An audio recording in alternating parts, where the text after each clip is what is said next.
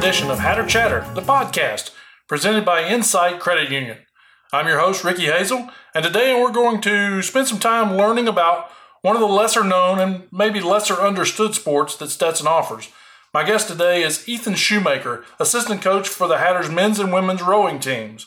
Ethan is going to share with us how a guy from Central Ohio found his way to the water as a collegiate rower and also teach us a little bit about the sport he's so passionate about. Ethan, welcome to Hatter Chatter, the podcast, presented by Insight Credit Union. Thank you for having me. My pleasure. I'm looking forward to learning more about your sport and learning more about you. We've met, we've talked, but I don't know much about you. So we're gonna explore your background and talk about your sport. So first things first, you're from Central Ohio, Westerville, Ohio. How do you get into rowing in Central Ohio? That's a very good question. So I moved to Westerville, Ohio from Southern Ohio, where my family originally is from, when I was in middle school. So around the time of 12, 13 years old. And I immediately got into the sport of wrestling, which I really enjoyed at the time. And not knowing much about, that sport in general, where I came from, it was pretty much football and basketball were the only options if you wanted to be in sports. So I enjoyed wrestling, and I did that for a couple years. And then in my freshman year of high school, one of my teammates on the wrestling team encouraged me to come out for the rowing team, which there happened to be a club team in my town, which I didn't even know about until he brought it up to me. And I knew absolutely nothing about the sport of rowing, which is probably why I resisted for such a long time to go. To practice, but finally he convinced me to go, and I'll always say I decided to go on the pure fact that he was bugging me so much about it, and I simply just wanted to get him to shut up. So I said, "Well, I'll go to one practice, and when I don't like it, because I know I won't, then you can't ever bother me about this again." And he said, "That's fine." I went to one practice and kind of liked it and thought I'd try a second one. And after 3 practices in a row, I quit wrestling and decided to row. And I've never looked back since. So Westerville, Ohio is a suburb of Columbus, but it's probably not a very well-known nationally town, but it is well-known for its history. Tell me a little bit about the history of Westerville. Thank you. So yeah, it is a suburb of Columbus, Ohio. It started as a farming community, and then as the city grew, as most suburbs are, as the city grew outwards, it kind of connected to Westerville, and is one of the earliest. It kind of grew into this really interesting suburb. I actually got a chance to go back 2 years ago, and I didn't realize this as a kid, but now that I'm an adult and walking around, I realize that it really is a very typical Midwest suburb town. They care a lot about school and education and leisure. And so the city is well known as an arbor town. It's got an enormous amount of parks. They're all connected through a really neat biking grid that kind of connects all the different parks together. So I remember as a kid riding my bike from my house, from one park to the next on these bike trails all the way across town and back.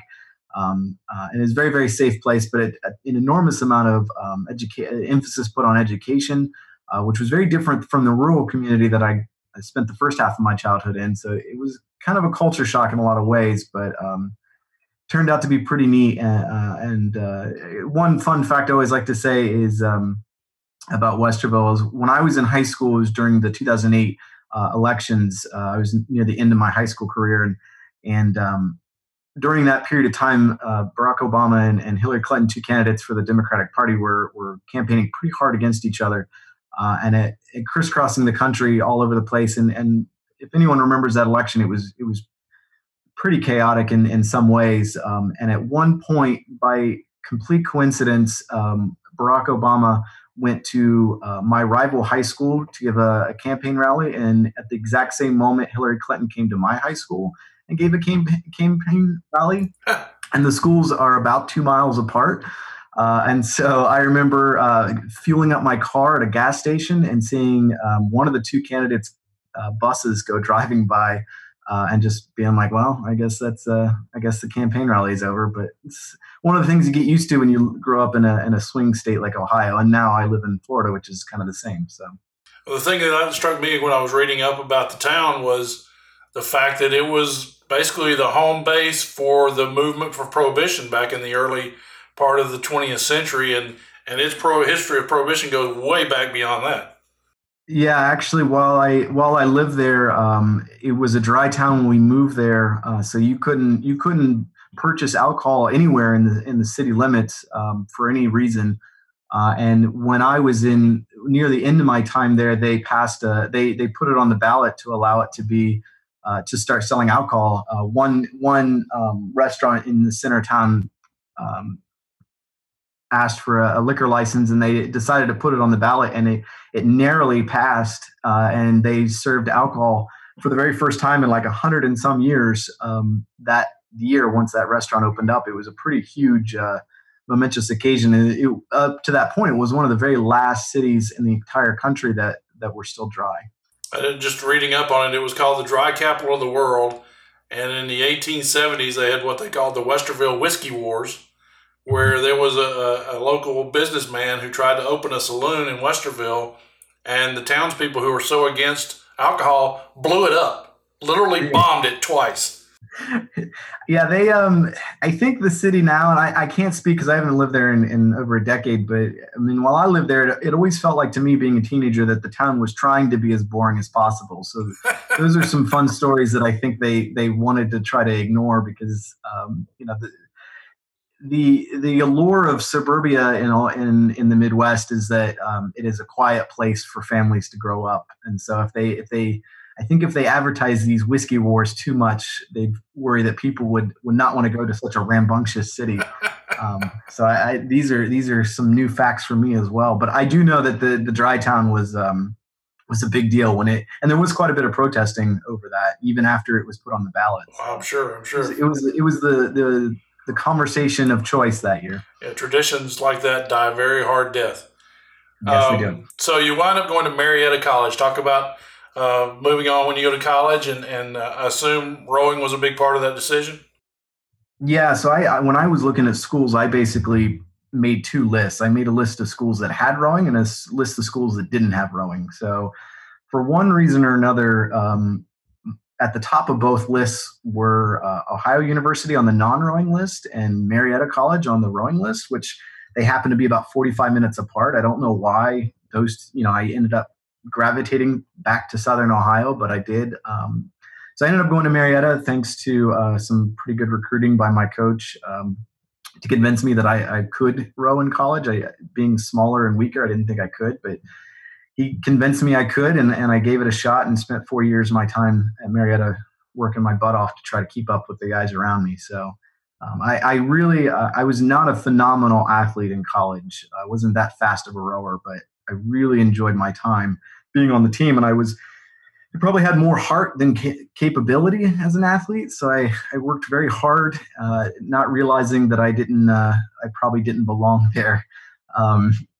But I really enjoyed it, and I still keep in touch with some of those guys even to this day, and my coach as well. How prevalent is the sport in the middle of the country where there's not a ton of water? I know Marietta, you rode on the Muskingum River, which probably a lot of people not even heard of.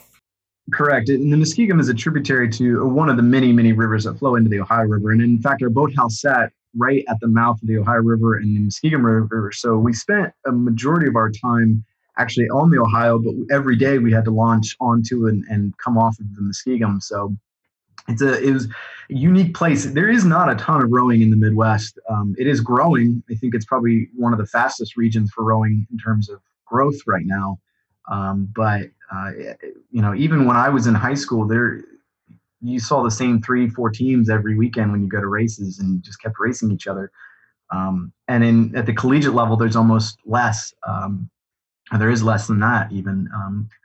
So it was extremely rare sport in the Midwest. But funny enough, it is the sport at Marietta. It was the very first sport at the College of Marietta, and it continues to be one of the biggest sports there in terms of importance for the university. Marietta was founded as a as kind of a second option for a lot of New Englanders at the time. If they didn't want to be in New England, there really wasn't much else to go at that point in American history, except for maybe out west. And the school was started by a lot of New Englanders, and so they brought rowing with them out to the Midwest. And that's kind of how I got it started at Marietta. So when you look at the very first rowing teams in the United States, typically you see the first 10 programs at the collegiate level, and they include mostly Ivy League schools, and then usually number 11 or number 12, depending on which version of history you believe, is Marietta. So it's an extremely old program with a lot of history, and it's a pretty cool place to be for rowing. My first exposure to Marietta College was through a former baseball player at Stetson, Adam Shalley, whose grandfather basically are the Pete Dunnes of Marietta College baseball. Absolutely. So that's the sport I know about from there.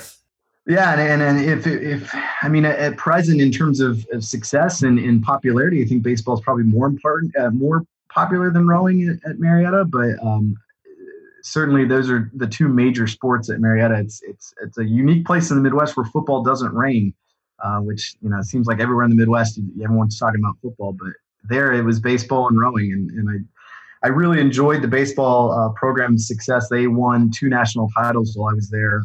Phenomenal coaching staff and phenomenal group of athletes, and we enjoyed cheering each other on.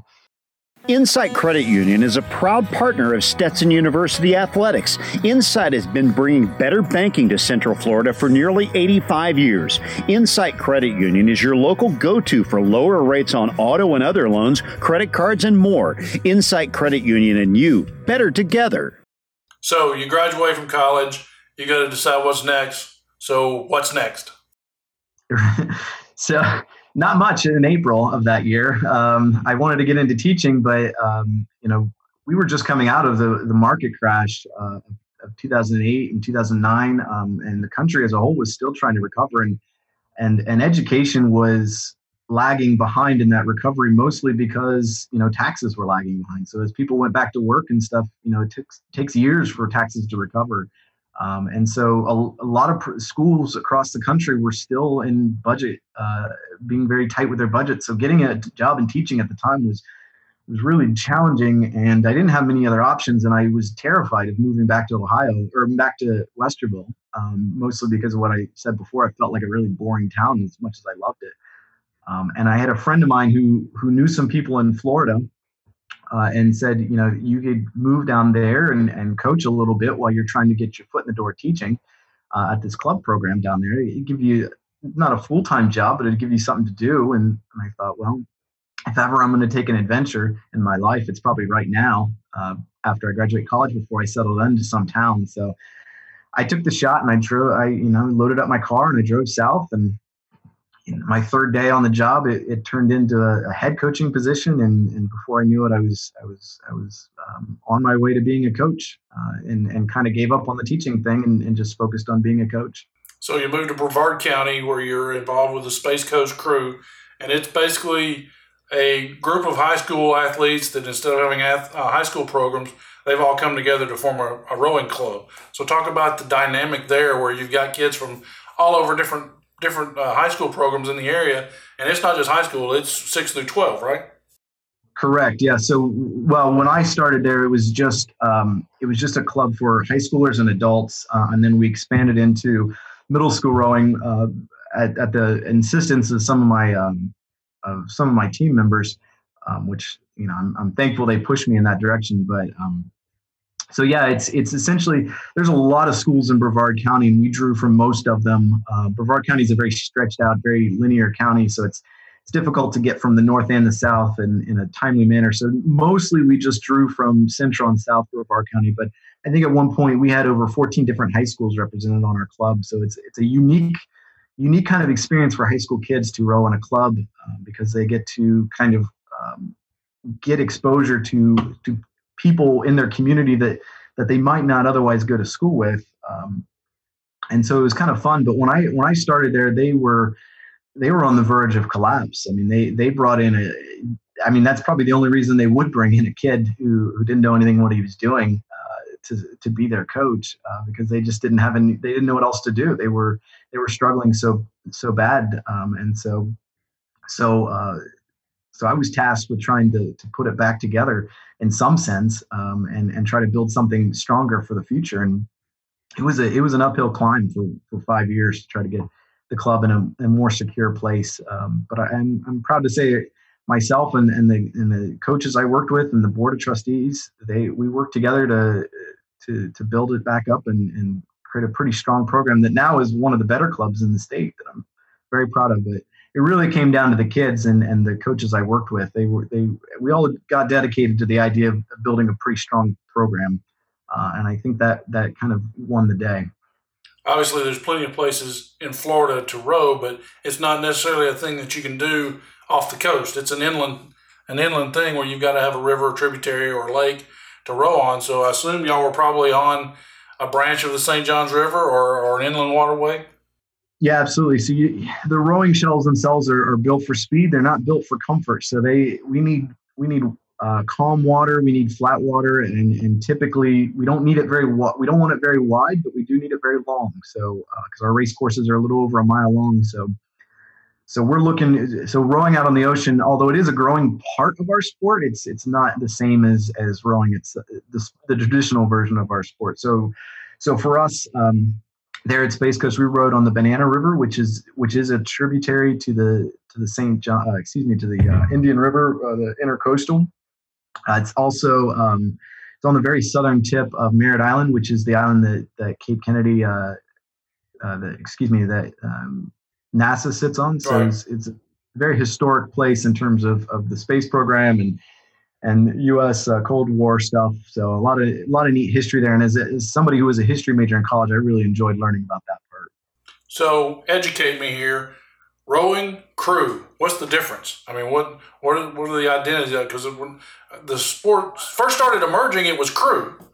Yeah, a lot of people ask that. So the best way to try to describe it is crew crew is describing the group that are doing it. So the athletes and what the crew, the boat that they're in, that's called a crew. And then rowing is the actual action itself, the sport itself. So instead of saying we play crew or we play rowing, we just say rowing. And then when we're talking about the group of people that we're with, we're talking about our crew. And the sport itself is widely different because you have different boat sizes, different. Mm-hmm. So, I mean, you have individual, you have 2-man, you have 4-man, you have 8-man. And so you have that individual drive for an individual person, but you've also got to be able to work within that team framework. Right. So a lot like track where you have different events and you can do relays or you can do individual events, but in rowing, it's even more diverse than that. We have 2-man, 4-man, and 8-man boats. We also have singles, but singles are very, very uncommon in collegiate rowing. That's more for, if you watch the Olympics, you'll see single rowers, and a lot of high school programs will see single rowers, and then a lot of the adult rowing programs around the country will do singles. But at the collegiate level, it's mostly 4s and 8s, with 8s being the kind of the primary boat. So what is it about the sport you see that is making it grow? You said it's growing really fast in the Midwest, but what's driving the growth of the sport? Up until recently, rowing was the fastest growing sport in the country, and I think that and lacrosse, and I think that the major reason is that the growth of clubs and the increasing economics of rowing. It used to be an elite sport, and I think through many different ways it is becoming more and more accessible to people at all different levels. And I think that helps a lot. So it's more cost effective, and with club programs being more and more popular, it's kind of the economy of scale. The bigger the club, the more affordable it is for each individual to do the sport. But then also at the same time, I think I saw a very similar kind of this tangent trend going on in our country where people were talking about the prevalence of concussions and how bad they were for athletes. And simultaneously, people started seeing that rowing was one of those sports where there was no such thing as concussions. It's not a contact sport. It's a very low impact sport in general. It's not like running. There's essentially it's right up there with swimming in terms of just really, really not that hard on the body in terms of your joints. And so it's just a very healthy sport. It's many physiologists have come out and said that rowing is probably the best exercise for your body, outside of any other exercise out there. So it's one of those things where I just think a lot of different things came together at once, and people started seeing rowing as this alternative to the more traditional sports like soccer and baseball and football and basketball. And it is a relatively easy sport to get into as well. Once you find your local club or your high school program or your adult rowing program, then it takes a matter of about a week to kind of figure out the sport, and then after that, it's just trying to perfect it. So the kind of the rule of thumb in rowing is, or the popular saying in rowing is it takes about a month to learn rowing and about a lifetime to try to master it. So one of the things that I see in the sport is you see the kids and the work they have to put in to prepare themselves and the work they do on the erg machines, and they're spending a tremendous amount of time on their own getting on those machines and perfecting, not only getting the cardio and the work in they need to do to be physically able to do it at a high level, but also to perfect their mechanics of what they're doing before they get on the water. Probably spend, I would guess, 2 to 3 times as much time doing that as they do actually in the boat. It's actually you're probably right about that. Actually, we probably spend about 2/3 of our total time not in the boat and doing other things. So we spend an enormous amount of time training outside the boat, trying to get our bodies ready. It's not like, I always tried to explain it when I was at Space Coast and I was talking to parents who've never seen anything about the sport. I always say you can break down sports on kind of a continuum. At one extreme end, there's the purely skill sports, and then on the other extreme end, there's the purely physical sports that require very little skill but are very challenging. And I think rowing, maybe tennis is somewhere right in the very middle, and I think rowing is probably just off to one end of that, where it takes more. It's not that hard of a sport in terms of skill, but it takes an enormous amount of physical effort to do it. And so and because of that, it takes an enormous amount of time to transform your body to be able to do it. And so that's why we spend so much of our time just conditioning and training. But then on top of that, the skill that's involved is the fact that you have to do everything perfectly in sync with your crew, with the athletes around you. There is no such thing as an individual in our sport. It just doesn't work that way. So if one guy or one athlete is just ever so slightly off, it can completely destroy the race. And when you're talking about a race that, by and large, our races will take, in the 8-man shells, it can take a little under 6 minutes or 5.5 to 6 minutes for men's rowing to get down to a 2,000 meter course. And usually the races will come down to a second or two or even less than that. So for example, last year when we took our varsity 4 to the national championship, they qualified to make the grand finals by, I'm going to get the number wrong, but I believe it was 0.4 seconds was the difference between them being in the grand final and them not being in the grand final last year. So that's a blink of an eye.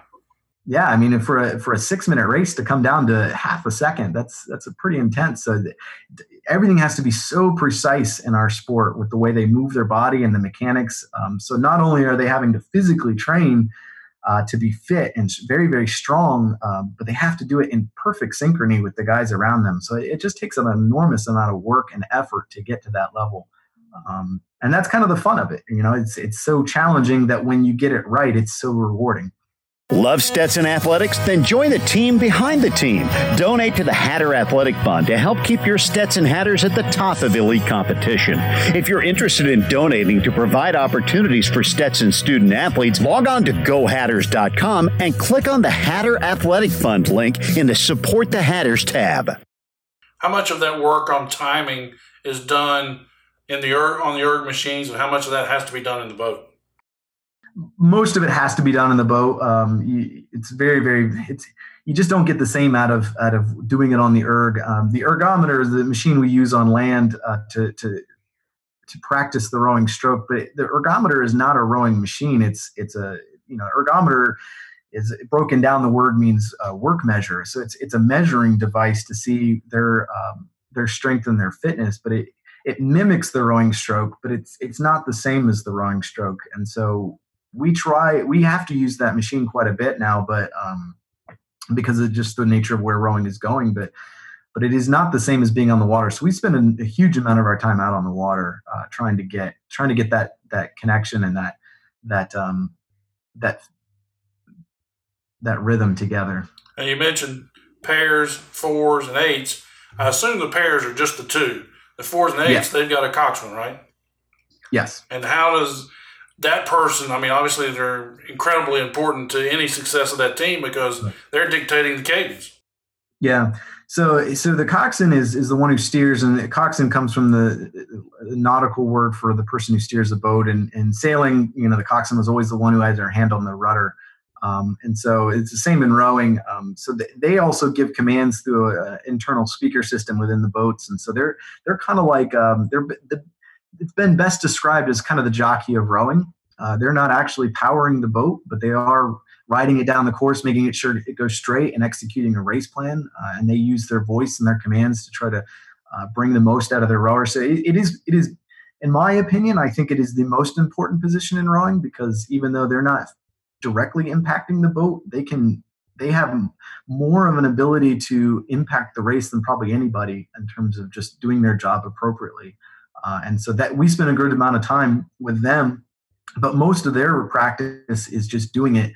And then what we spend a lot of time with them off the water on is just learning how to lead, learning how to communicate with their team, and learning how to command a room. And I think that takes a lot. It takes a lot of effort to put a kid in a seat like that, and they're steering a boat that's going down a course, a boat that's very expensive and full of athletes that are working really hard, and to get them to command their peers that way without question, and be kind of dictatorial in a way, it's actually more challenging than you think. You think most people want that power, but most people don't want that power. Trying to get somebody to sit in that seat and do that job well is pretty challenging. I'm guessing the ideal too is you want to, like you said, a jockey. You want a small person in there that's not going to add a lot of additional weight to the boat. Yeah, because they're not directly powering the boat. They don't have any role in physically moving the shell. They need to be as light as possible because we have to carry their weight. So we want them very, very light. So you spend, I guess, 5 years at the Space Coast before you get the call to Stetson, and talk about that transition and from club coaching to coaching a program in college.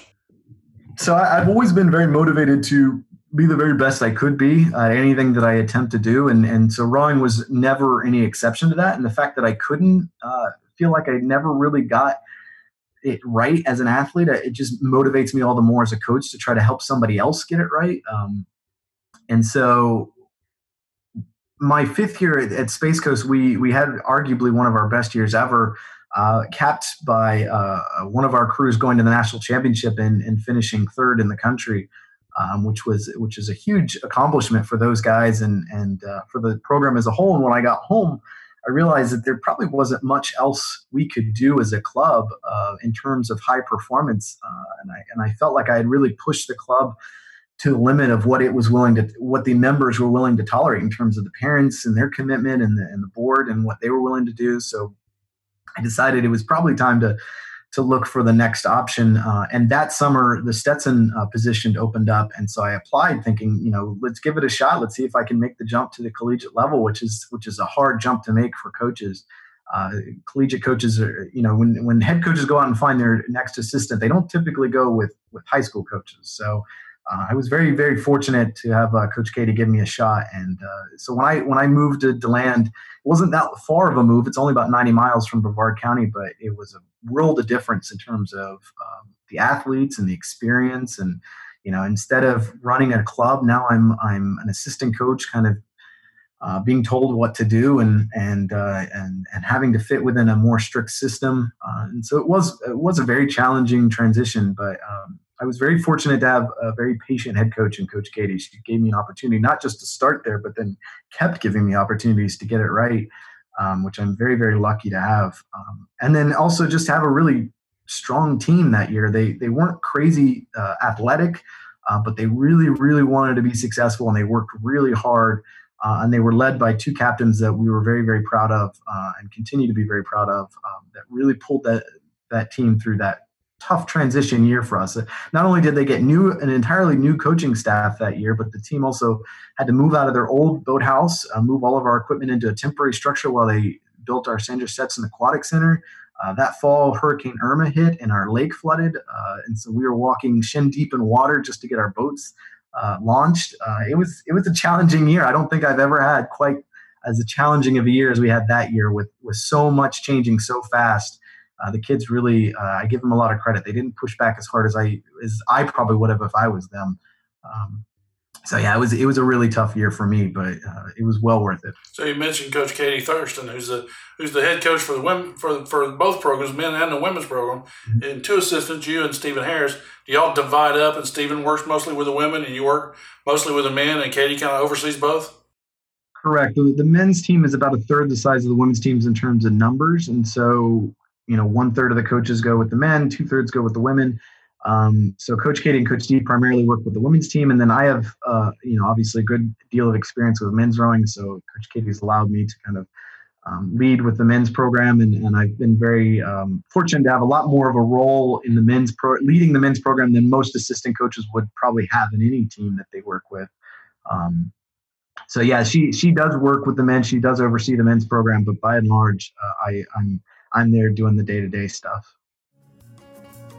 Fans, when it comes to air conditioning in Florida, you need a name you can trust. That's why you should turn to the experts at Total Comfort for all your advanced heating, air, and electric needs. Total Comfort, a strong supporter of the Stetson Hatters and a company you can rely on. So with the men's program, people may not realize that men's rowing is not a sanctioned NCAA sport. It's some schools, I'm sure, treat it as a club sport, but it's outside there's not an NCAA championship for men's rowing like there is for women's rowing. So how does that make it more of a challenge for you to grow the sport at a college level? It is a challenge. I find it is more of a challenge within athletic departments than it is outside of athletic departments.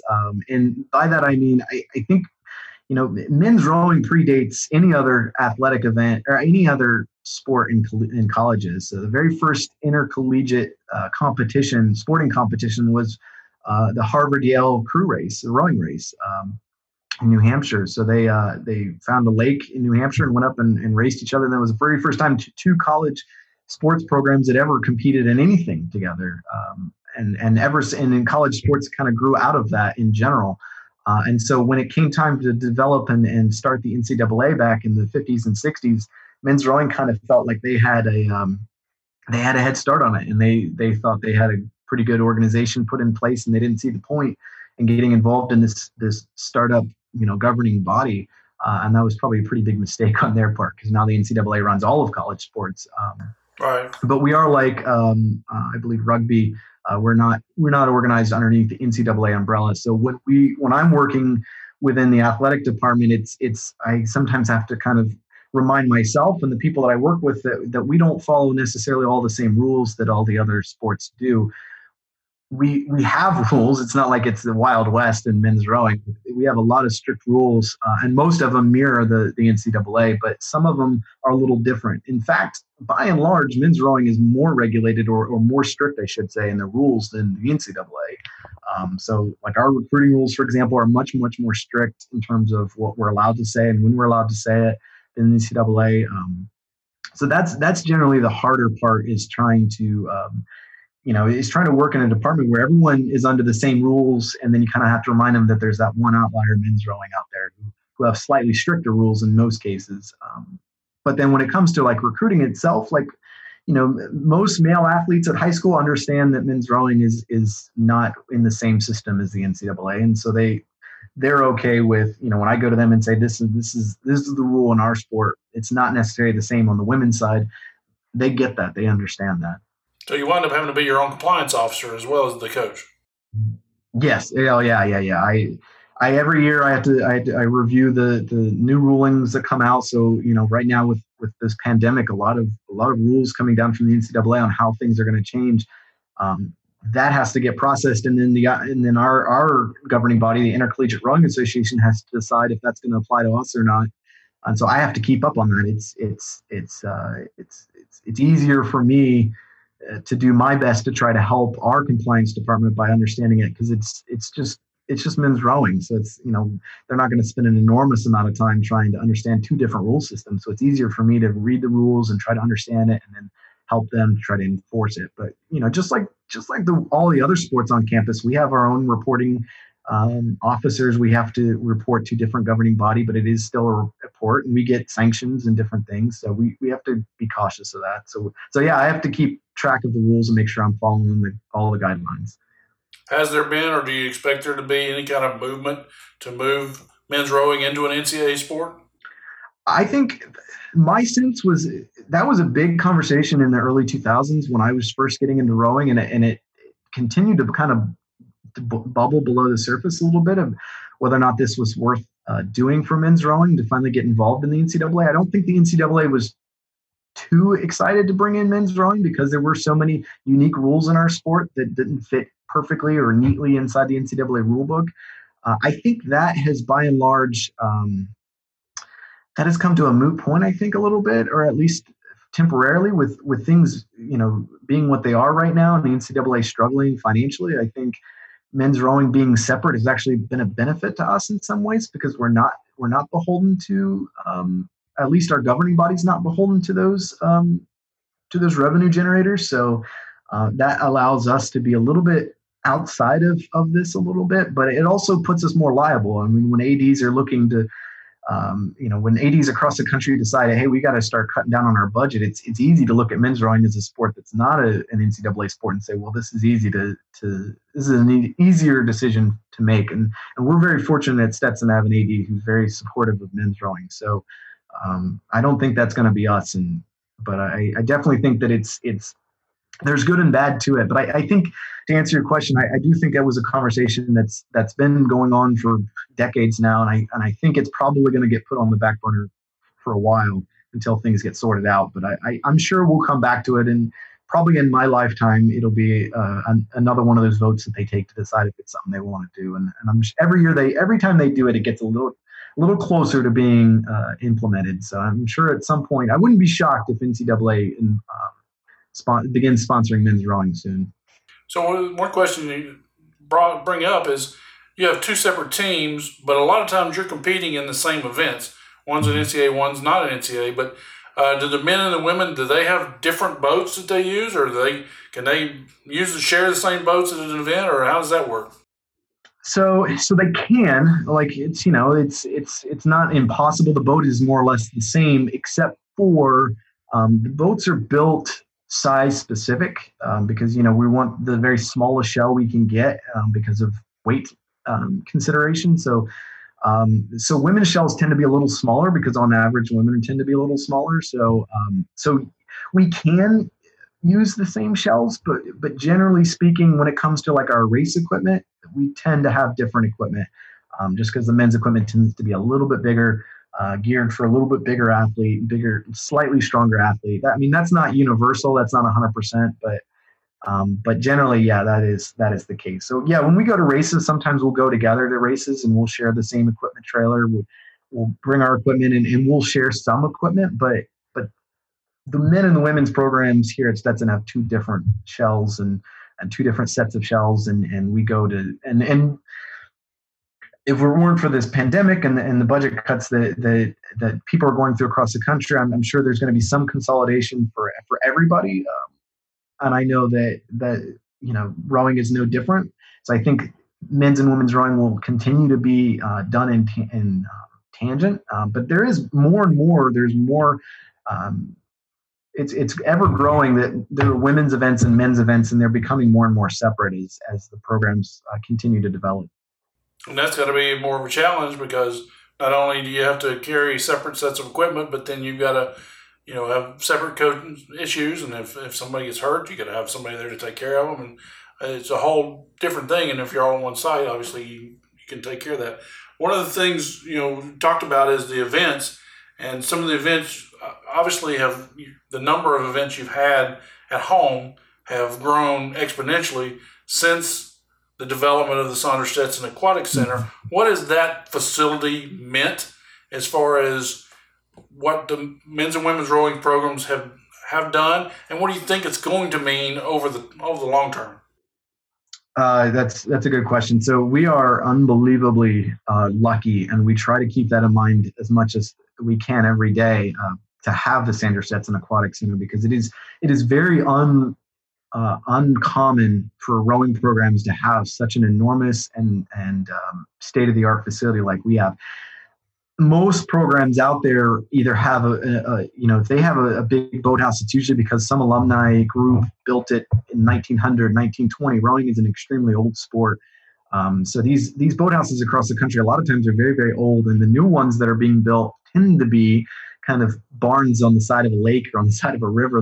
They're not well developed. I mean, there's certainly a lot of exceptions to that, but I see so many boathouses as more or less just storage sheds, and we're fortunate to have a full facility on multiple acres out on Lake Beresford that are all our own. And I think we're very lucky to have that, and I think that speaks a lot to where the school sees our sport in the grand scheme of things at the university. They see this as an opportunity to step apart from a lot of the other Florida schools, because there is not a ton of rowing in Florida at the collegiate level, to kind of compete with some of the bigger programs like UCF or University of Miami in terms of facilities.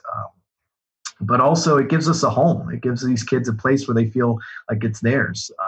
Every college student wants to come to college and they enjoy the campus, but eventually, somewhere during the freshman, maybe even as late as the sophomore year, almost every collegiate athlete or student, I should say, kind of comes to this realization that they need to find a place that's theirs within the community at the university. So some of them get involved in Greek life, some of them get involved in extracurricular clubs. For athletes, it's generally they're looking for a place where they can hang out apart from the other student body. And so our boathouse gives us that kind of permanent home out there on the lake that's ours. And we take a great pride in taking care of it and keeping it clean and keeping it up in tip-top shape. And in going forward, it's going to continue to bring more and more attention to the university, because it is very much paving the way for other universities in terms of how to invest in sports, because it is a building that we share with academics. So it is partly a boathouse and partly an academic building. And so that's kind of neat to have this relationship with our students who they might go to practice, shower, and then walk upstairs and do a lab with our environmental studies program all at the same place. And that's kind of neat for them to have that overlap. And then when we're recruiting, when we're going on the road, rowing is always one of those sports that, because it is less known and kind of out on the fringe a little bit in most departments, rowers are always trying to figure out, like, what does rowing mean to this university? Are they really going to take this sport seriously, or are they not? And when they walk into our facility, a multi-million-dollar facility like the Sandra Stetson Aquatic Center, it's pretty obvious what rowing means to the university. And I think that gives us a lot of opportunities when we're out on the recruiting trail to show that this sport is really important to Stetson. Show your Stetson spirit and get your green on with officially licensed tees, sweats, hoodies, and more. Go to www.shopgohatters.com. All your Hatters gear is just a click away. Visit www.shopgohatters.com today. And not only does this facility mean a lot to the program, but it's helping attract more attention university-wide, because you see all these prep schools and Olympic teams and all these different groups that are in the north and where they can't practice all year. And you've got this incredible facility, not only the building itself and the grounds, but you've got this incredible body of water that is a protected watershed, more or less, that is very calm water. It's perfect for rowing on. So people are coming in all the time wanting to practice.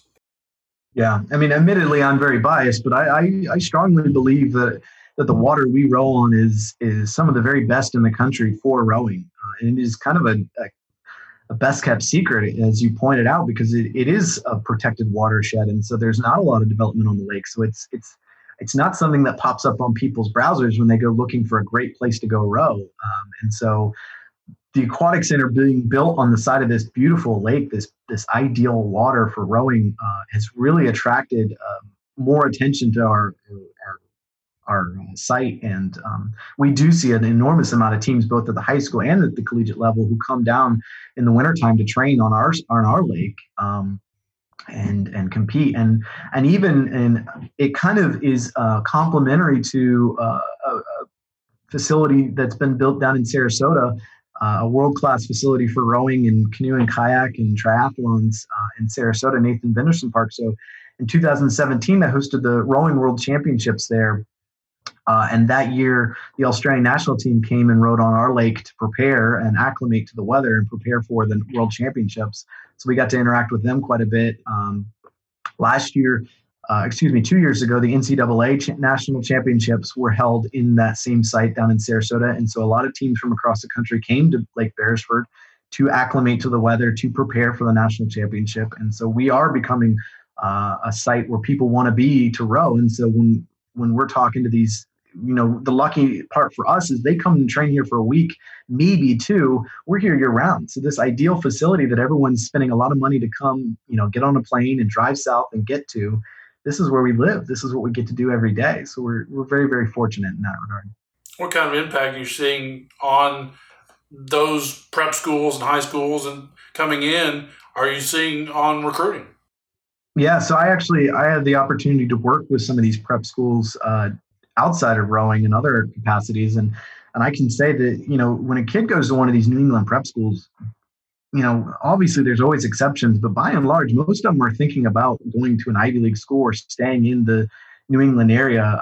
And they never even consider the idea of leaving New England, especially if they wanted to row, because New England is kind of the heart of rowing. And so now suddenly they're coming down to our lake and our boathouse to train in the wintertime for their winter training break. And they're getting this kind of look of like, there's some pretty good rowing outside of New England that I never really thought to look at. And so we're seeing more and more every year, an increasing amount of kids from New England who are taking a look at Stetson who might not have ever looked outside the New England area for rowing. And we're not the only collegiate team in the South, but certainly because of these teams coming to us, I think they're reaching out to us first. So I right now, a lot of our team are from the Southeast, but I'm very confident in the next 3 or 4 years that's going to change very dramatically. Well, it's got to be a huge benefit because take the Charles River in Boston, for example. It's too dang cold to get out there on the water for 4 or 5 months a year, so you don't have to worry about that here.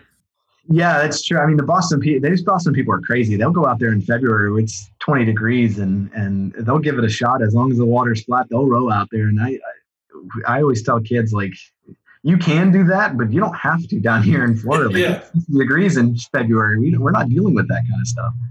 So the big events in rowing, I guess, for collegiate rowing in this state are the FIRA Championships, the SIRA Championships, and then for men, the Dad Vale, and then your IRA Championship. So talk about those events and the kind of competition you see in those different events. Sure. So the FIRA Championship has always been, at least the history that as I understand, has always been kind of getting the club and varsity sports together to compete against each other, more or less for bragging rights. I mean, everything in rowing is about bragging rights. So kind of giving an opportunity for bragging rights. And by and large, the club programs have held their own. They don't traditionally win a ton, but they do win enough that it makes it worthwhile for them. And it's always fun for a club team to go and race a varsity team and try to beat them. And sometimes they do, and that's good for them.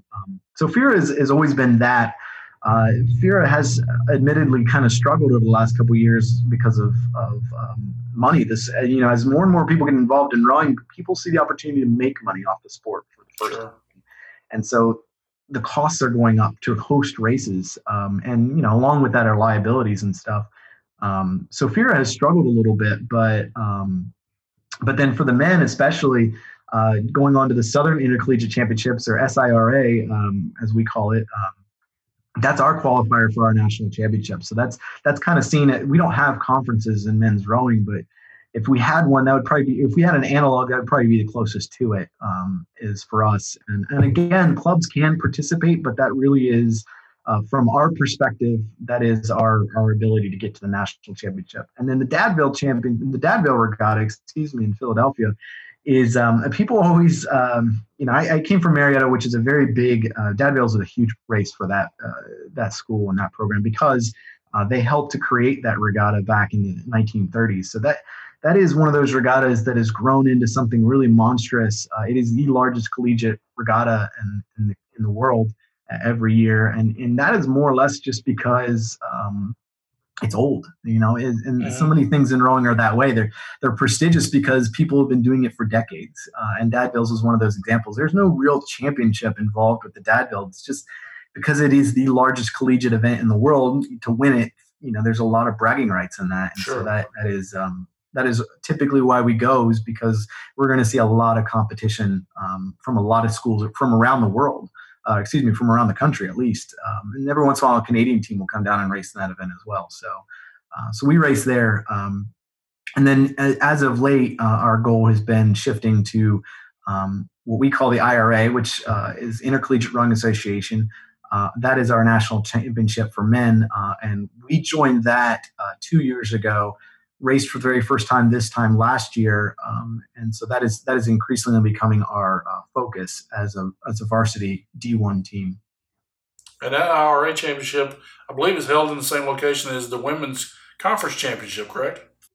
It moves around. It tends to be a lot on the East Coast because that's where the majority of teams are in rowing. But there's some very, very, very strong and historic teams out west. So it does move around. Like last year, it was in California, but it will be in the next 3 years. It'll remain in the East Coast. And yes, it is held on the same waterway as where our women compete for their conference championship, or it has in the past, I should say. There's not an enormous amount of water that's ideal for hosting such championships, as you can probably imagine. So rowers tend to go back to the same bodies of water over and over. Morningstar Storage is a proud supporter of Stetson University Athletics. Morningstar offers the space you need, the way you want it, made easy with 24/7 access, a free rental truck, Bluetooth locks, month-to-month leasing, and much more. Stop by Morningstar Storage right behind the Chick-fil-A or visit MorningstarDeland.com for 2 months free storage when you mention Stetson. So for people who have not been out and seen a rowing competition, explain what happens at a rowing event. I mean, how is it for spectators, especially at our place? Yeah, so we show up. We have to bring all of our own equipment, which, when you're talking about a 60-foot long rowing boat, that's not easy to do. So we have an equipment trailer. We have to put everything on it. So it's basically our mobile boathouse. We go to wherever the races are. We unload everything. We rig everything up. We get everything prepared to race. We'll put the boat in the water and we'll jump in and we'll row up to the starting line, which again in the springtime is a 2,000 meter race. So you're talking about 1.25 miles ish in distance. So they will row and easily row about 2 miles on race day just to get up and then race back down the total distance. So it's not a small scale. It's a pretty large scale event. They typically will line up crews either 6 or 7 across if there's enough crews. They typically don't do much more than that because it gets a little unwieldy because the boats have to be a certain distance separated so they don't hit each other. The equipment is fragile and expensive. They don't want damage, and it's also unsafe. So it gets pretty unwieldy when you get beyond 6 or 7 crews. But a lot of times, especially when you're not at the championships, there'll be just, one team will host another team to come and race them, or a couple teams will get together and race each other. So the races will be a little smaller in scale, but it's always the same. They line up side by side. They make sure the boats are aligned in perfect order, and then they send them down the race from a starting stop.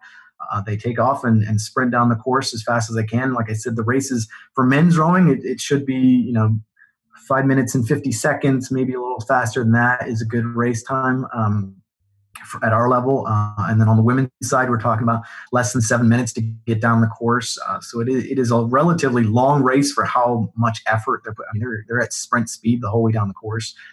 So it's very similar to, if you go out and try to do a full out sprint, you're probably going to go about 40 yards. Now do that for 7 minutes straight, and you get a sense of how hard our sport is. And then it's really simple. Like they start together, and the first boat across the finish line wins. There's no there's not a lot of exceptions. There's no handicaps. There's no special considerations made. It's literally the first boat to get to the finish line wins. So and that simplicity is kind of artful in a way, and that's one of the things I love about it. And for fans, it's a different environment because you can't necessarily see the whole thing, but families go out and make a day of it. They picnic and on the ground and grill and all the things that you think about. It's a tailgate with boats whirring by very quickly, and you get a glimpse, and then they're gone. Yeah, so it's like we get the tailgating part of football without the game. So it's you get a very quick second where you get to see some boats pass you, and it's usually pretty competitive. Like I said, they're usually lined up side by side, even at the finish line. So the difference between crews can be quite tight. But generally, yeah, it's mostly a picnic. I mean, it's kind of a neat way to get out of the house and go hang out and relax and and I think rowing in some ways is a little out of place because of that. In our current world, I think we're used to a lot of action. I think that's why rowing is not as popular as some other sports, because we're used to action. We're used to things happening right in front of us nonstop for an hour and a half, 2 hours. And rowing, it happens right in front of you for about 15, 20 seconds. And then in between all that, there's just a lot of lounging around and enjoying the weather. It's usually pretty nice out because we race in the springtime. So it's a good place to be. So back in at the turn of the century, when rowing was at its peak in terms of popularity in the United States, there were more people going to rowing events than there were going to the World Series, because it was an opportunity for people to leave the city and go out along the waterway, and they'd get picnics and they'd make a day of it, and they'd hang out, and there'd be a kind of a build up, because they usually back then they would race a lot in the evenings as the water calmed down and all the barges and stuff from all the industry passed and everything calmed down, and then they would race at the end of the day, right in the last daylight hours. And so people would make a full day of it, and kind of the way we spend a day at the beach, they'd spend a day out at the park waiting on the rowing events to come down. And then once the races raced, then everyone went home. And it is unique to most other sports. I can believe that. So let's go back and talk about. I have a few questions that kind of reveal personality and about your history. So, who were your role models growing up, and why do you think they impacted your life? My parents were always. I think every kid looks at their parents as role models. I certainly was that way. Both my parents worked very hard and were very selfless people, and I think I always try to emulate that now as an adult. Try to keep others ahead of myself. My high school rowing coach was probably one of the most important people in my teenage years. He was an older gentleman and who didn't have an enormous amount of pedigree in rowing, but he loved the sport and he loved to teach it, and he was pretty good at teaching it. And he was a very no nonsense kind of Midwest guy. Like, he wasn't a lot of flash. He just showed up and he did his job, and he taught us the best way he could. And I really loved that about him. And he treated us like human beings, which I think sounds weird, but when you're talking about a teenage kid who's used to, saying yes sir, no sir to people, and then suddenly you got a coach who says, what do you think? And that was mind blowing for me at the time. So that was really important. And then, later on in college, my college coach, good, bad, or otherwise, was a role model for me. And I got to see, being a smaller school, I got to see a lot of him outside the rowing world, and he really taught me a lot. So I think growing up, you all have everyone has their heroes, especially little boys. But for me, it really was my high school coach that changed my life's trajectory. I think if it weren't for him, I'd probably still be in the Midwest doing something like business or accounting, and here I am being a rowing coach. It's almost all certainly because of him. You mentioned earlier a friend who got you to go out to rowing practice. You were a wrestler. Do you still stay in touch with him, and what's the relationship like there? So he was older than me, so he graduated before I did and went off to college. So I didn't really. I bonded with him in the way that freshmen bond with upperclassmen. Sure. They looked up to him and they would do whatever they said they wanted him to do. So when he went off to college, we kind of lost touch a little bit. But his younger sister was my age, and her and I were good friends because we both had a passion for rowing. And in fact, she's still coaching to this day, and we still keep in touch as a result. But and then she had a younger brother as well, and he was about the age of my younger brother. So our families still stay in touch somewhat. But the guy who got me involved in rowing on it, ironically enough, we don't talk that much. Just the way life works sometimes. What are some of the myths about the sport that you can maybe debunk a little bit? The myths. So probably one of the biggest one is that people think it's an upper body sport, but it is actually a full body sport. The seats that we sit on have wheels; they roll, and so our legs and our hips are probably the most important muscles in our sport. So most people think, oh, you must have a big upper body when you row, and certainly I think rowers are generally pretty well proportioned in that regard.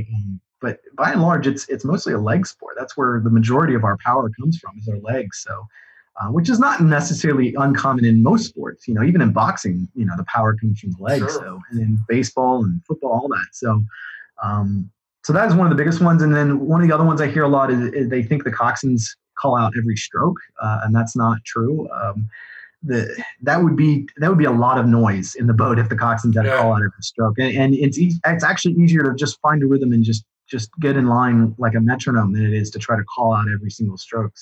So the coxswains don't call every stroke. They tend to help the boat stay in rhythm by using their tone and speaking in a pattern, but they don't call out stroke, stroke, stroke like most people think. So what are some of the resources you've used to help you get to where you are now? Friends and mentors are number one. Just reaching out to people that I know and who are in the sport and sharing ideas and trying to get information from each other. And rowing is kind of it's often seen as a gentleman's sport, kind of like a country club sport in that regard. That there's a level of competitiveness to it that's pretty high as with any sport, but coaches are willing to talk to each other. I mean, it is just about training, so there's no secrets to what we do. It's not like we have a secret playbook that we keep from each other. Like it's all the same. We just who's doing it the best, So coaches are. I mean, I stand at regattas and talk to other coaches on other teams, and we share training ideas. We share drill ideas. I mean, coaches cheer each other on. If we're competing against each other, obviously, like you don't want the other team to win, but if another team wins, coaches are usually the first ones to go over and congratulate the winning coach. Mm-hmm. It's kind of a neat tradition in rowing. So there's a lot of peer support in this sport that's really, really fun for me. I love to talk shop. So because there is so much downtime at regattas, coaches will stand around and just chit chat about things. But we have a national governing body, U.S. Rowing, that oversees rowing as a whole in the United States and also develops our Olympic program. And they put out quite a bit of literature and information on best practices and stuff like that. And so I use that quite a bit as well. And then also, endurance sports are growing. Cardio sports are growing by and large. And so there's more and more academic research being put into figuring out how our bodies work in that capacity. And so there's ever more increasing information on how to train and what to do for rowers that didn't really exist 20 years ago that now does. So I try to keep up to date on what's the most recent academic understanding of cardio endurance training. Florida Orthopedic Associates is proud to support Stetson University Athletics. Don't let pain affect your game. For sports injuries, sprains, fractures, and breaks, if it hurts, see them first at their Orange City Walk-In Clinic for urgent orthopedic injuries. Offices are located at DeLand, Orange City, Lake Mary, and New Smyrna Beach. Florida Orthopedic Associates, state-of-the-art care, close to home. So what are some of those things that you've learned that you know now that you wish you had known when you started? One of my favorite quotes is and I'm probably going to get it wrong here, but it's if age knew and if youth knew and age could, and that's kind of the way I feel like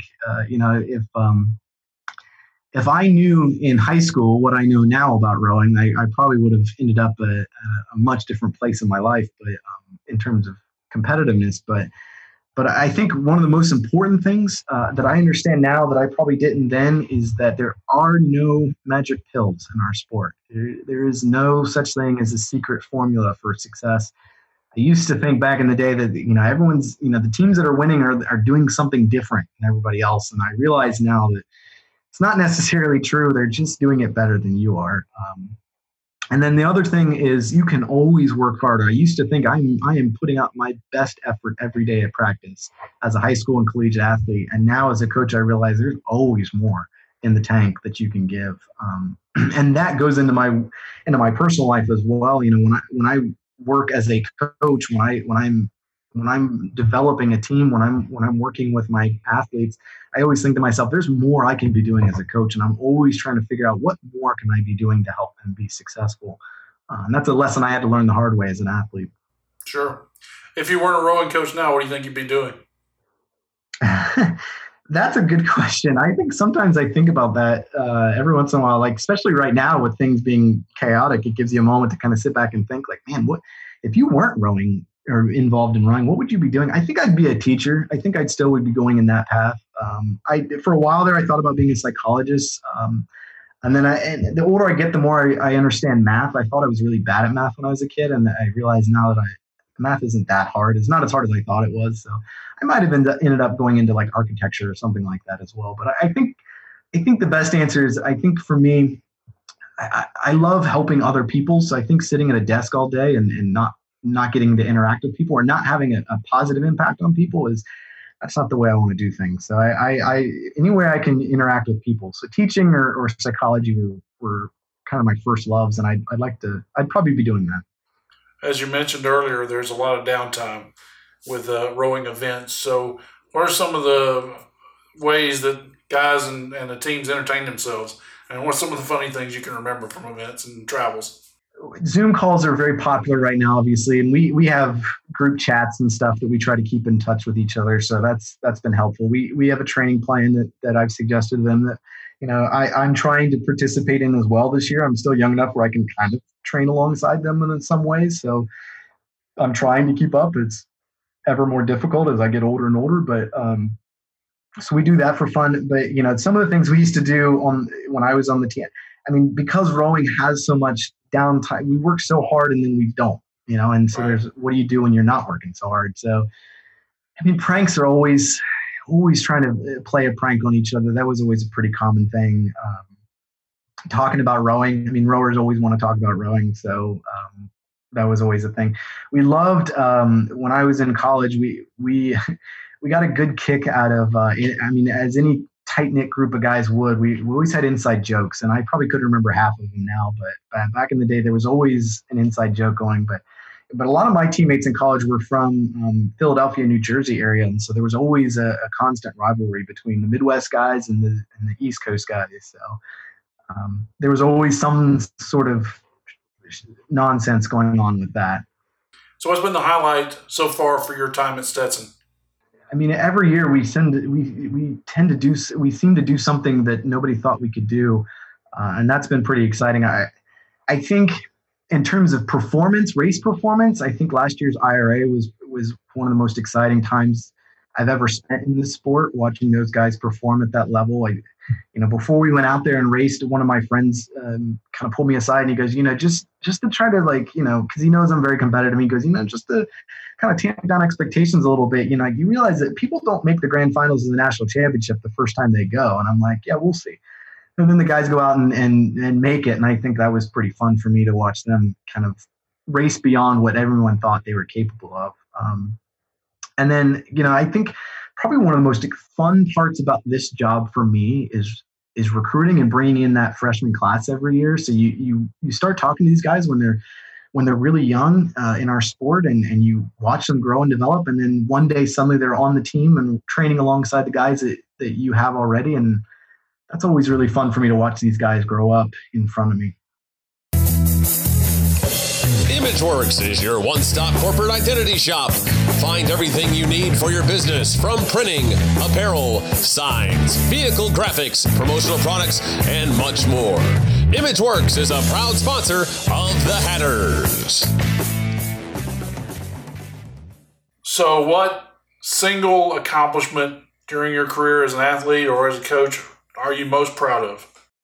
Well, as an athlete, we did some really neat things in college that I was really proud of in terms of our race performances. I think some of the ones that stick out to me, though, come from my high school career when I didn't know anything about the sport. You got to remember, I joined this sport as a wrestler, and I didn't even know what the boat looked like. I didn't even know what they wore on race day. I didn't know what the race distances were. I knew nothing. Right. So in 3 years, I went from knowing nothing about the sport to being fourth in the country with my crew, I was really incredibly proud of the development we did, and how far we came in such a short period of time to go from, my very first year in the sport. The national championship that year was held near my house by chance, not far away.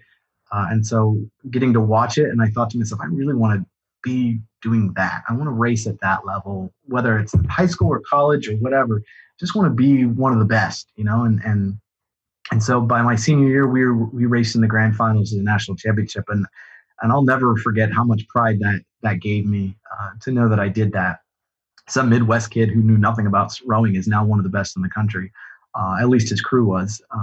So that is something I take a lot of pride in. And then simultaneously, like, I think, there's been some really fun races to be a part of over the years, whether I was an athlete or certainly as a coach, to stand on the shore and watch my athletes that I helped to develop compete at a national level. I think our sport's small enough that we get the opportunity to compete nationally quite frequently, and sometimes they're successful, but most time they're not. So when they are successful, it's really fun to watch. But I think what sticks out as my most proud accomplishments as a coach is that I'm helping to build my second team into national prominence. Like I said, what Space Coast, we started with a club that from a financial sense was on the brink of ruin. And 5 years later, we tripled the size of the club. We were stronger than ever.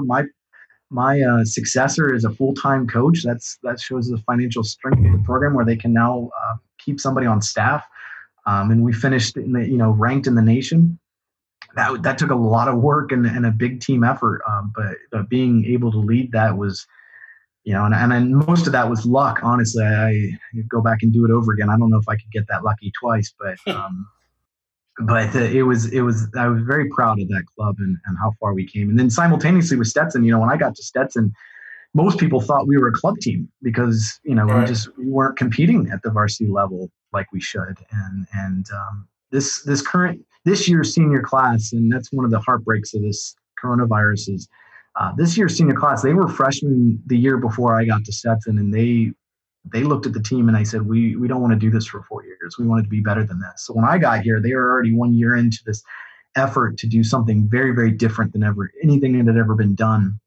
And so in their fourth year, their senior year, we were looking to be, we had just defeated FIT, which was the they were preseason 19th in the country.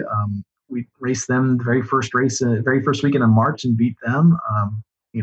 Nobody had ever in the national polling, nobody had ever risen as high as we have, as fast as we have in history. So Stetson has done some really unprecedented things in the last 2-3 years in men's rowing, and that is something I take a lot of pride in being a part of that and helping to make that possible.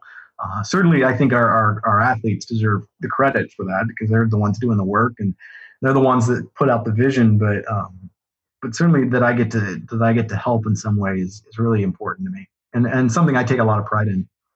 More so than the race results, more so than the race results. When I this year watching them train with each other inside the boathouse, and I thought to myself, this is not even the same team. I mean, we might as well have changed our name because we're an entirely different program than we were 2 years ago. And that's kind of fun for me. As we mentioned earlier, not an NCAA sport. How many of those kids that are seniors are thinking about coming back, or is that even an option? It is an option as far as we know. Our school has said it is. And so some of them, I think a lot of them were so heartbroken in March when they canceled our season that, their initial reaction is, we don't want anything to do with this anymore. We want to get as far away from this as we can because, it's like when you break up with your girlfriend, the last thing you want to do is go hang around your girlfriend, your ex-girlfriend. So they wanted to get as far away from rowing as they could that first couple of weeks. And I think some of them have now they miss it and they'd like to come back. But I think by and large, rowing is a sport that teaches you hard work and you got to wait for the results to come in. And so these guys are taught how to plan and to prepare. So by March, most of these guys already had their plan for what they were going to do after they graduated. So to say, okay, I'm going to put that on hold for another year and go for a fifth year in rowing, that's a big ask for a lot of these guys. So I don't think any of them are coming back as of right now. we would certainly love to have them if they wanted to. But I think these guys have bigger and better things planned, and I'm excited to see them go off and do that. So as a coach now, what motivates you? It's the same thing as when I was an athlete, to be honest. I love to be the underdog. I love to do things that people say you shouldn't be able to do. Winning is fun, but I think doing something unique is even more fun for me. So what motivates me is I look at things that haven't been done before, and I say, okay, let's go try to do that. Men's rowing at the collegiate level is extremely static. I say this to recruits all the time. If you look back over the last 10 years of the national championship, you're going to see the same 6, 7, 8 crews doing the same thing year after year after year. I mean, it's always the same crews winning and winning and winning. So to be a part of a program that is rising up through the ranks as fast and as aggressively as we are, it's unheard of. And that's, when I took over at Stetson, I said, or not took over, but when I started coaching at Stetson, I said to myself, men's rowing is so static. Like, is there a way? We're a D1 program. Like, could we compete with other D1 programs and at the top level of our sport? And so many people said that's just not possible with how far you have to go to get there. These guys are recruiting from all around the world, and they're bringing in, future Olympians, and they have history dating back centuries. And I said, there's no reason why Stetson can't do that. And so in year 2 to be in the, 5th overall in the country, I think, it got a lot of attention from people, and that's stuff that motivates me. It's the same thing I told my athletes, at the beginning of this past year. I said, it's hard to imagine what it would look like if we were top 10 in the country, but let's take a second and imagine it, and imagine how cool that would be.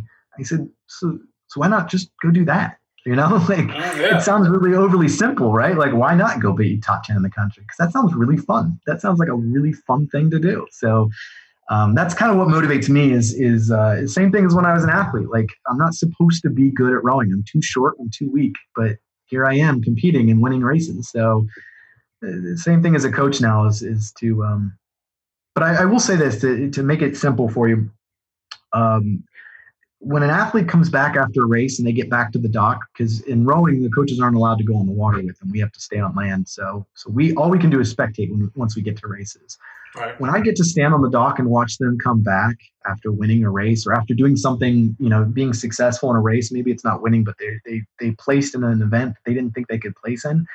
The look on their faces is hard to describe, and it's something that doesn't exist in the normal world. This look of satisfaction and pride mixed together that's next level, and that's something that it continues to motivate me year after year. Is that 10 seconds where I get to see that look on their face when they hit the dock after a really good race, that'll keep me going for another 12 months. So that's what gets me going. I know coaches, for the most part, and educators of all kinds are voracious readers, and I see the bookshelf behind you. What are you reading right now? Who are some of your favorite authors? So I am not reading any big books right now. I'm reading a lot of articles. I tend to find myself in, reading something or other from somebody regarding training physiology and that sort of thing. I don't have a background in anything medical or anything like that. So it takes me a little bit longer to kind of learn things when it comes to that physiology and biomechanics and stuff. So I spend a lot of time trying to understand that stuff.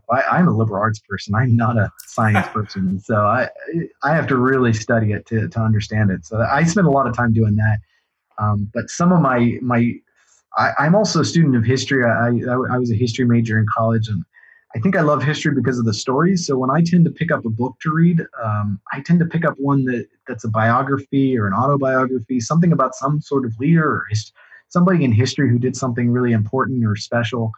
And I read through that, just trying to glean, something from that about leadership or doing something historic, and it's also just fun to read the stories. So, who are some of your favorite people you've read about?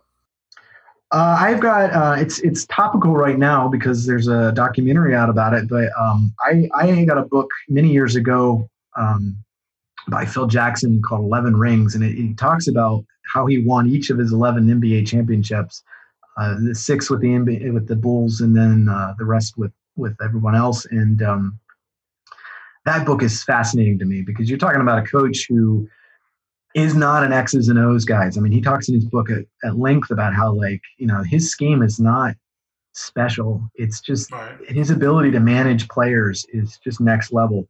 And to take a group of superstars who have these huge egos and to get them to work as a team, to be selfless as a team, that's really impressive to me. So I love that book. Is one of my favorites to read about him. Obviously, The Boys in the Boat. It's a popular rowing book that everyone knows about, and it's just a great story about what you can do in this sport when you really work at it, and how the sport. And I see some of myself in that. You know, the main character bringing himself up out of poverty and using rowing as a way to kind of to rise up to the next level. I think there's pieces of that in me as well. Coming from a Midwest farming background to a D1 collegiate coach. So those are two of my favorites, but I also love to read about, I recently read a book about Teddy Roosevelt. Just a fascinating individual with a lot of gumption. When I think sometimes we miss that in our modern world. People with gumption are not always seen positively, and I respect that. That's factual. What's your most treasured childhood memory? I think it's memories. I think it's plural. My dad is a farmer and a carpenter by trade, still is to this day, and in Southern Ohio. And growing up, I didn't realize this at the time. It took me until I was an adult to really truly understand this. His joy was work, and his work was joy. And I think, you know, he's not somebody, I don't remember going to theme parks with him. I don't remember, you know, lounging on the beach or going to concerts. That wasn't his style. For him, he took a great deal of enjoyment in building things. Like, he built furniture, and that was his free time. He'd go fishing sometimes, but generally it's like what he enjoyed was creating something. And I think he would often have me come along in these processes. And when he's building furniture, when he's building new contraptions, he loved to invent new things. A lot of times I'd be next to him watching and learning along with him, learning through observation. And those are some of my best memories thinking back on it is, you know, and some of the most important for me now is learning how to do something from scratch, you know, to look at a bunch of raw material and see something that can be made with that. And I think I have a little bit of that, of having watched him do it. And I think I take that in my coaching, but I think now that's one of my more favorite memories is thinking about all those times I spent with my dad as he had a vision in his head of something he wanted to build and being patient enough to let me kind of come along the process with him. Those are good times. GoHatters.photoshelter.com is your one-stop shop for all of the most memorable moments from your favorite Stetson teams. Game day and event photos are available for purchase directly on the website. Show your Stetson pride and log on to GoHatters.photoshelter.com to get your photos today. Are rowers superstitious, and what are your superstitions? So I don't think we're as superstitious as some. I've heard stories of like baseball players and basketball players and tennis players especially, who they all have their stories of some pre-game ritual that they would do. And I think, I don't know if rowers are quite to some of those extremes, but I certainly had some of my own when I was an athlete. I used to before the races were to begin, there's always a period of time where the boat is sitting ready to go race, and it's sitting in slings just ready to be picked up and walked to the water. And generally in those periods of time, not a lot of people are congregating around the boat. They're kind of scattered about. So I used to spend at least a minute or two, and I would just walk around the whole boat while it's sitting there in slings. And I try to touch it as much as possible. Not like, you know, I just run my hand down the side of the boat or something. And I would just visualize the race, and I would talk to the boat as if the boat was living and try to convince it, like, this is what we're going to do. This is how fast we're going to go. This is what we need you to do as the boat. It sounds silly now to me, but there's something about just like that, like getting your mind wrapped around what's ahead of you, and putting this inanimate object as part of the process. You know, like, I'm sure baseball players might look at their bat, or a tennis player will say something to their racket. Like, for us rowers, like, I don't know, for me as an athlete, I always put some sort of personality into the boat itself, and tried to make it part of the crew. You know, there was the 8 of us rowers, the coxswain, and in the boat there was 10 of us. So that was something I used to do. And now as a coach, I have to wear a hat. I always have to wear a hat when I'm coaching. It was kind of taking a metaphor and making it literal, to put my coaching hat on. And when I first got into coaching, I wore a hat, partly because it's hot in Florida and it's sunny and I'm a redhead and I burn easy. Right. But I started to get into the habit of when I put this specific hat on, it would like trigger my brain to be like, okay, now you got to get into coaching mode. And so to this day, I have to wear a hat when I'm coaching. If I don't have a hat on, then I don't feel like I'm on the job.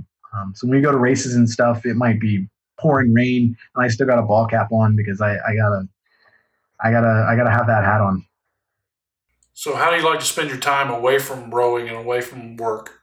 Almost a year ago now, I got engaged to a pretty special lady. So I spend a good deal of my time now planning for a wedding that we hope is still on.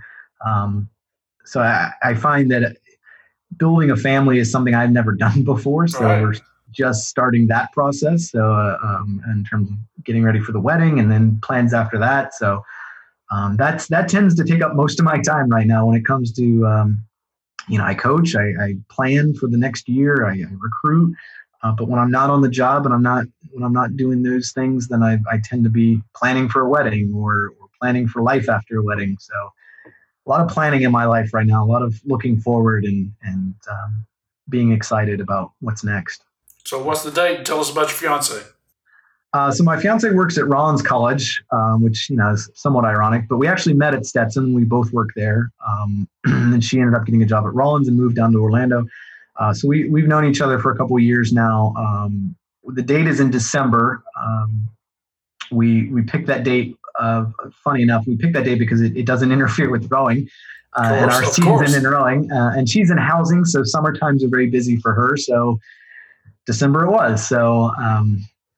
She's originally from Puerto Rico, and so a lot of her family still lives in Puerto Rico. So very, very, very, very different world from my Midwest upbringing. So it's been fun to learn about that culture and learn about their family. And it's fun for me to see how different her world was growing up, but at the same time, families are families in every culture. And so so many of the things, she has brothers and sisters like me. Mom and dad got divorced like me. Like, so many experiences are so very similar, even though the setting for those experiences were so very different.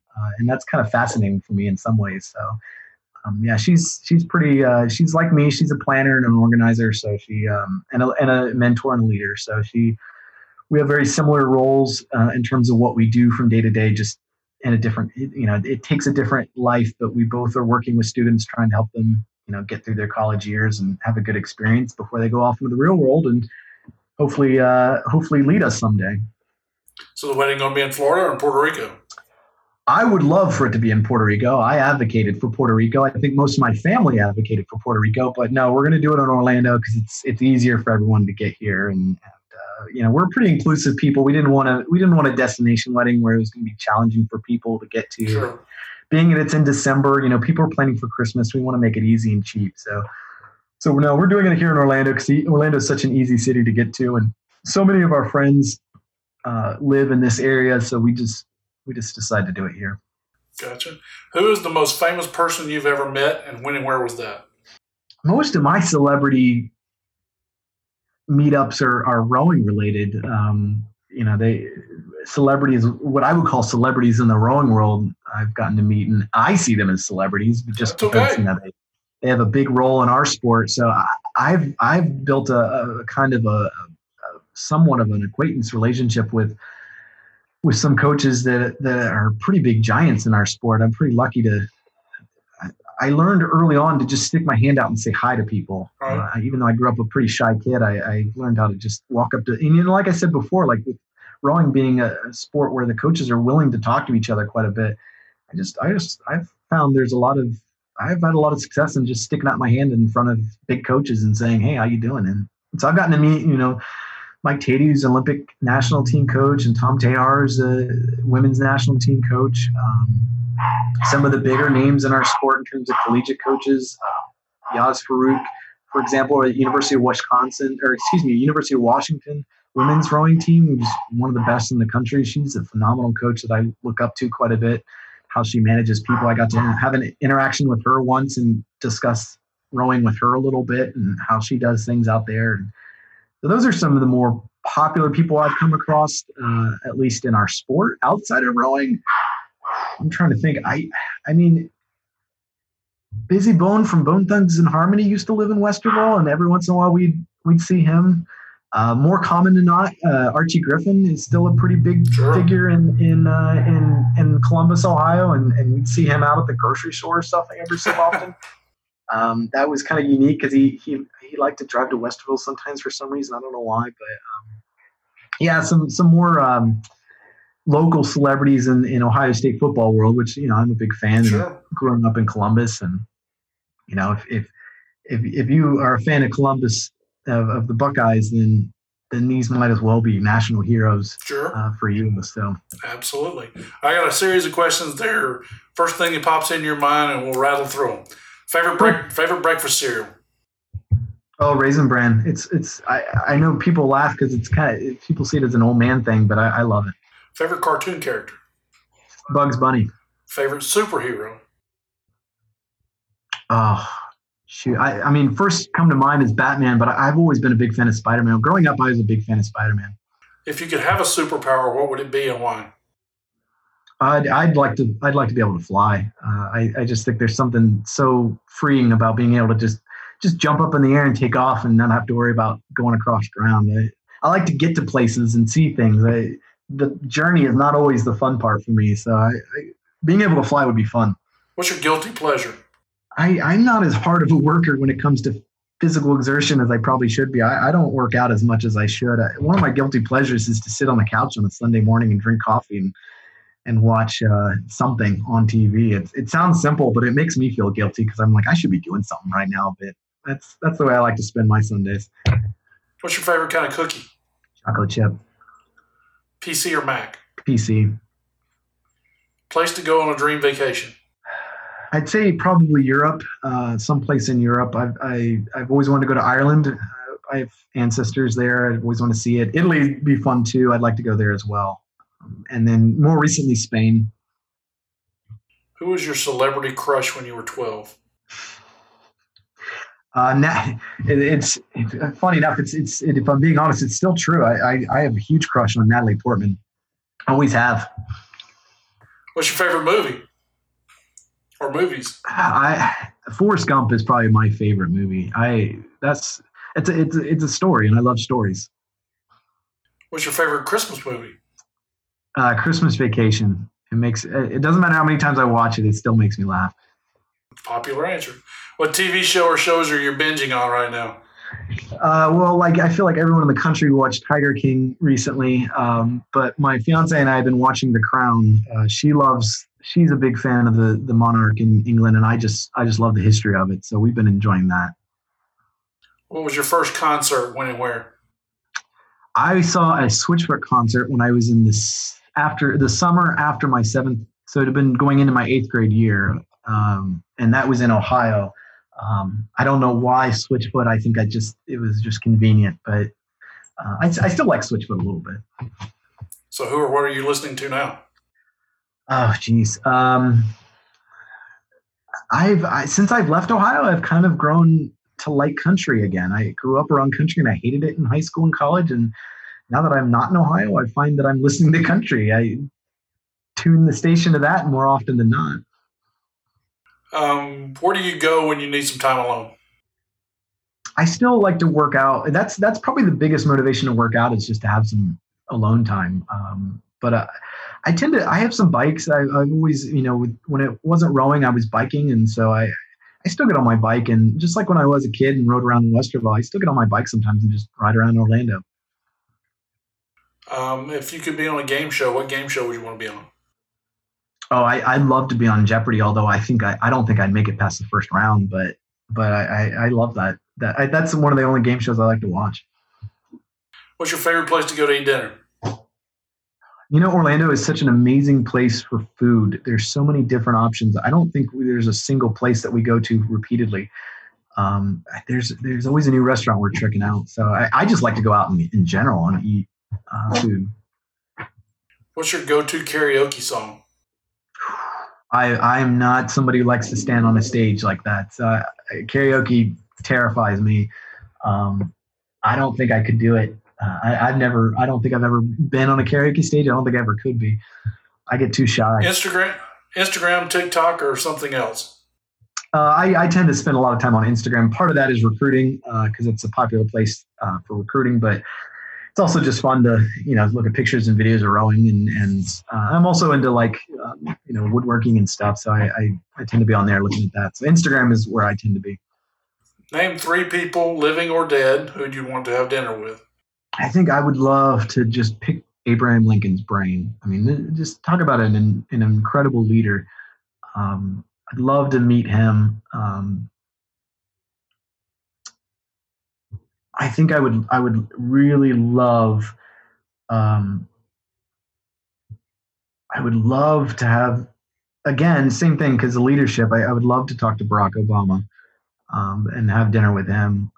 And then I'm on a presidential theme right now, I guess. But and then the last one I'd say would be I'd say the Pope. Honestly, like that guy. I'm not a Catholic, but that guy fascinates me. I'd like to learn more about him. Just this Pope in particular? Yeah, this particular one. All right, last question. When a president walks in the room, they play Hail to the Chief. Wrestlers come to the ring, they get their music. What's your entrance music when you walk into a room? I had friends of mine who used to joke with me, Aloe Black, I'm the man. They used to say I should play when I would walk into a room as a coach, just because I'm younger and I'm shorter and I'm smaller. And so sometimes it's easy for people to forget that, at least back in the day when I was a head coach, they would forget that, this is the guy leading our club.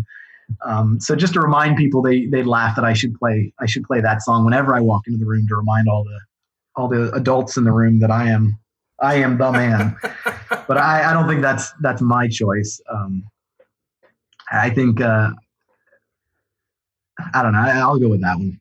There you go. All right. Well, I've enjoyed spending the time with you and learning about you and learning about your sport. It's been a lot of fun this afternoon. Oh, thank you, Ricky. Maybe someday I'll get to come up to the bird's nest and talk to you more. And that'll do it for this edition of Hatter Chatter, the podcast, presented by Insight Credit Union.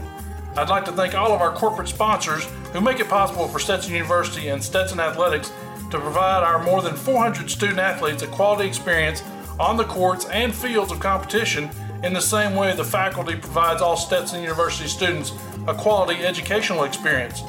Those sponsors include, of course, our presenting sponsor, Insight Credit Union. Other sponsors include Florida Public Utilities. Visit ask4gas.com for more information. Geico Insurance. 15 minutes could save you 15% or more on car insurance. Visit geico.com to find out how. Advent Health. Visit westfallujah.com. Old Florida, new vibe. Coca-Cola Beverages of Florida. The Alliance Community for Retirement Living. Bud Light, the official beer of Stetson University. Florida Orthopedic Associates. If it hurts, see them first. Hampton Inn and Suites of DeLand. ImageWorks, your one-stop corporate identity shop. Main Street Community Bank. Familiar name, familiar faces, familiar bank. Morningstar Storage, the space you need, the way you want it. Orlando Sanford International Airport. Visit flysfb.com. Simpler, faster, better. Total Comfort, the name you can trust. And Weston Lake Mary Orlando North, for a better you. Thank you to all of our corporate sponsors.